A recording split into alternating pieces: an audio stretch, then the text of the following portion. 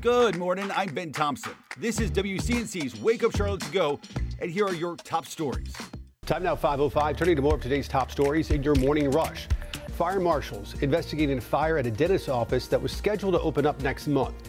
Video here shows the whole roof burned off the building on Gilead Road Wednesday.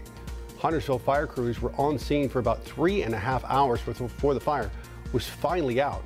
No word yet on if anybody was injured or what was the cause.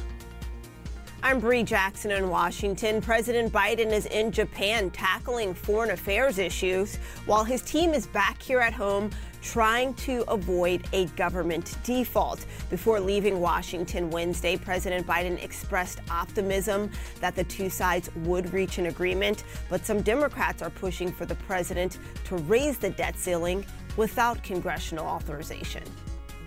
Neighbors in Hickory could be paying less on their property taxes this year. Hickory city manager proposed cutting the tax rate by 17 cents per $100 in property value. The Hickory Daily Record says that's the lowest property tax rate the city has had in decades.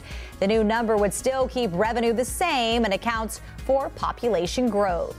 This week, Charlotte City Council voting to block landfills from being built near homes, but folks in the northwest part of Charlotte say it might be a little too late. The vote protects neighborhoods from future proposals, but the controversial Oakdale landfill permit application was filed before the change.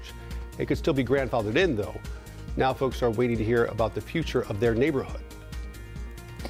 More funding will soon go to help families pay for private education in North Carolina. The House passed a bill that would add nearly $400 million more annually to the school voucher program. It now heads to the Senate for review. A similar bill has already passed through a Senate committee. And that's it for your Morning Rush. Thanks for listening. You can find all of these stories and more right now on WCNC.com. Join the Wake Up Charlotte team weekday mornings on WCNC Charlotte from 4:30 to 7 a.m. Like and subscribe to our podcast and tell a friend.